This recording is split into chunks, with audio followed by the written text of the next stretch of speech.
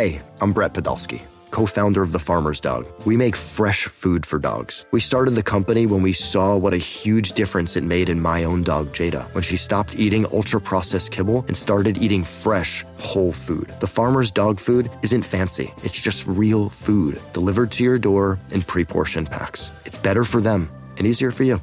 Get 50% off your first box at thefarmersdog.com/podcast. That's thefarmersdog.com/podcast.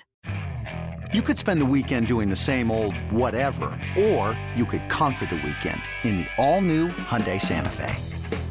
Visit HyundaiUSA.com for more details. Hyundai, there's joy in every journey.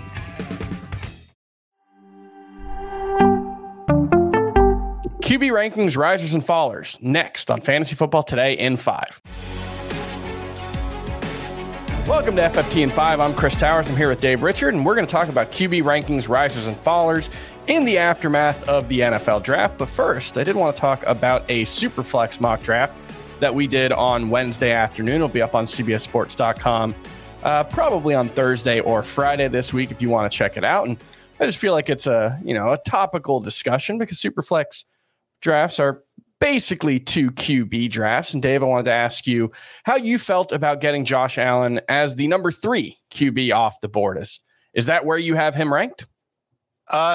Yes, he is my QB3. I definitely don't have a problem with people who like him more than Jalen Hurts, who I expect to actually be a little bit more productive than he was last year, or than Mahomes. But I think Buffalo is trending in a new path here. Where there could be some games where Josh Allen might not be asked to do as much as he has in the past. Still quarterback of the Bills, still is going to put up good numbers from week to week, but maybe a couple of fewer games north of let's call it 35 fantasy points, as they try and maybe be a little bit more versatile and try and kind of plan their scheme each week based on the opponents that they have. That's not to say that he's going to be a bust this year, that he's going to be bad or anything close to that. I actually had the 4th overall pick in the draft. When he fell to 4th overall. Oh, you're thrilled about that. I was dancing. And I am not a good dancer, but I was dancing.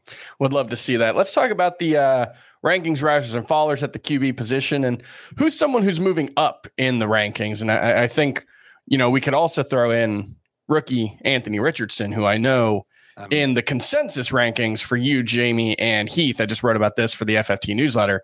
I believe he's QB 9 in the consensus rankings right now. So nobody's scared off of there. How do you feel about him? It's exactly where I have him ranked as 9th. And it has more to do with this glut of quarterbacks that fantasy managers are going to say, okay, I'm okay with these guys starting. And I'm talking about veteran quarterbacks from Aaron Rodgers to Dak Prescott. I think Tua's in that group. I think Kirk Cousins is in that group. There are a lot of quarterbacks, Deshaun Watson. There are a lot of quarterbacks that fantasy managers are going to say, you know what? If I'm not getting one of the studs early for whatever reason, I can wait and take one of those other quarterbacks. But what if one of the quarterbacks that you can get is someone who's got top 5 upside because of his rushing potential? And that's what Anthony Richardson has. And I also think the Colts are going to be in a lot of games where Richardson's going to have to carry the load on his shoulders, second half, down by a score or two, and Richardson's going to have to throw to get back in. That might be a scary thought for people that think that Anthony Richardson can't throw. But the truth is that he's got a big, strong arm. He makes good decisions with the ball. He's got to work on his footwork. It's been an issue for 7 years for Anthony Richardson. The hope is that the coaching staff in Indianapolis can get through to him now that he's a professional and he can go and put up some pretty good numbers. You'll take the chance on that type of quarterback in round 8. That seems like a really good time to do that. And then you can double back for one of the veteran quarterbacks, round 10, round 11. I mean, if you want to go as far as Daniel Jones and Jared Goff, you can probably wait till like your second to last pick to get those guys. Yeah, this is a situation where I'm either probably taking a quarterback in like the 2nd round or 3rd round. I want one of those high-end guys. Or, I'm fine waiting because I do think once you get to like Trevor Lawrence, who I'm a little lower on, I think, than the consensus, or less excited about, I guess. Okay. There's not a huge difference, I think, between him and like QB 16. So that's a situation where I've got Lawrence ranked higher than Richardson. I'm probably more likely to draft Richardson, though. Yeah, that the thought has crossed my mind. We've done 3 mocks now. Mm-hmm. And one of them, there was no chance I was getting either one. It was the super flex. They were both gone. There was another one. Second round, I think. Yeah. And I had a late second round pick. So they were both gone before I had a choice at getting one of them. And there was another draft where Richardson went like way early. I think like 60th overall in a 1 QB league. Yeah. Someone got very aggressive with Richardson. And I think the third draft, I think I did take Lawrence over Richardson, and I thought about it, and then I never really followed up on the research for it. It would obviously take a lot I think Lawrence is safer. I think that's really where I might come out on it is. All right, I think Lawrence can average more fantasy points than what he did last year. I think he was around 22. Can he get to 24, 25 per game? Yeah, I think he can, but he doesn't have the same type of upside that Richardson has, but he doesn't have the downside either. Mm-hmm. Look, we could be all wrong. We could be all wrong on Richardson, and he can end up being a total flop in his rookie season. That's why you go and get the second quarterback when you get Richardson on your team. Who's a QB you moved up the rankings after the NFL draft? I moved up Lamar a little bit because I think everything has really worked out in his favor. The addition of Odell Beckham, the addition of Todd Monken, I think is going to be very big. The contract extension that he got, and then the drafting of Zay Flowers. Just everything points to Baltimore trying to take their passing game a little bit more seriously. And I think that that'll pay off for Lamar Jackson, who will still run the ball plenty, but I don't think it'll be the same exact type of offense. And I'm not the biggest Daniel Jones guy, but I'm more encouraged with what's around him.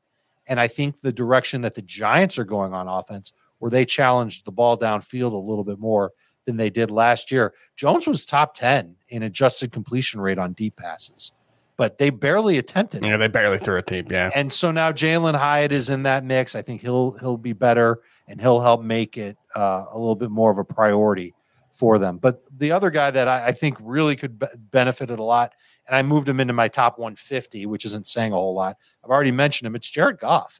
The fact that it's Jahmyr Gibbs now in that backfield replacing DeAndre Swift. Both Gibbs and Montgomery can go and catch passes, but Gibbs is going to be better used for it. Clearly, the Lions have a plan on how they want to use Jahmyr Gibbs. I think fantasy managers can buy into 5 targets a week at minimum for Gibbs moving forward. And they also drafted Sam Laporta, who I don't know if Laporta is going to be great for fantasy, certainly not as a rookie, but he's going to come up with some touchdowns, and he can move a little bit for a big tight end. So he's the replacement for Hawkinson. He should be able to be fine, but they'll all help push up Goff's numbers. And then when Jameson Williams is cleared, I'm not saying Jameson's going to come back and be just an absolute game breaker for them, but he's going to put up some big plays, and he'll help Jared Goff's numbers too. And I'm going to give you a guy who's falling in my ranking, not necessarily because of anything that happened in the draft, just but because, as I've done a little more research, I'm starting to get a little worried, and that's Dak Prescott, who I think is excellent, and I love the addition of Brandon Cooks. I think that's going to help. The big thing for me, and someone pointed this out, I think it was Hayden Winks on Twitter pointed this out, in the Kellen Moore era, the Cowboys ranked no worse than second in neutral offensive pace over those 3 seasons. Mike McCarthy's last 3 seasons as the head coach of the Packers, 19th, 20th, and 23rd in pace. This is a team that's played really fast. They've had a lot of volume.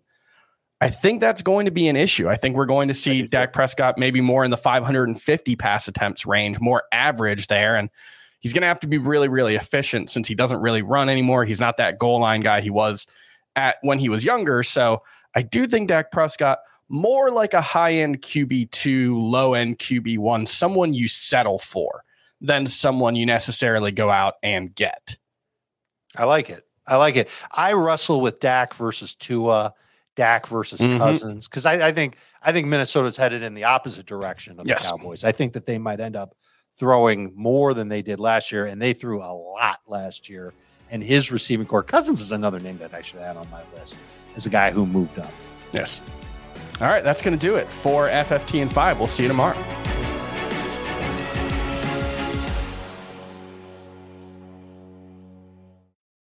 Should you ever set foot outside of the hotel, you will be shot.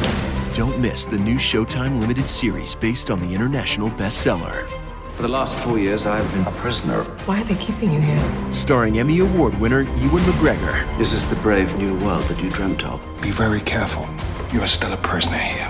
Everything in this new world comes at cost. This is still my country. A Gentleman in Moscow, now streaming on Paramount Plus, only with the Paramount Plus with Showtime plan.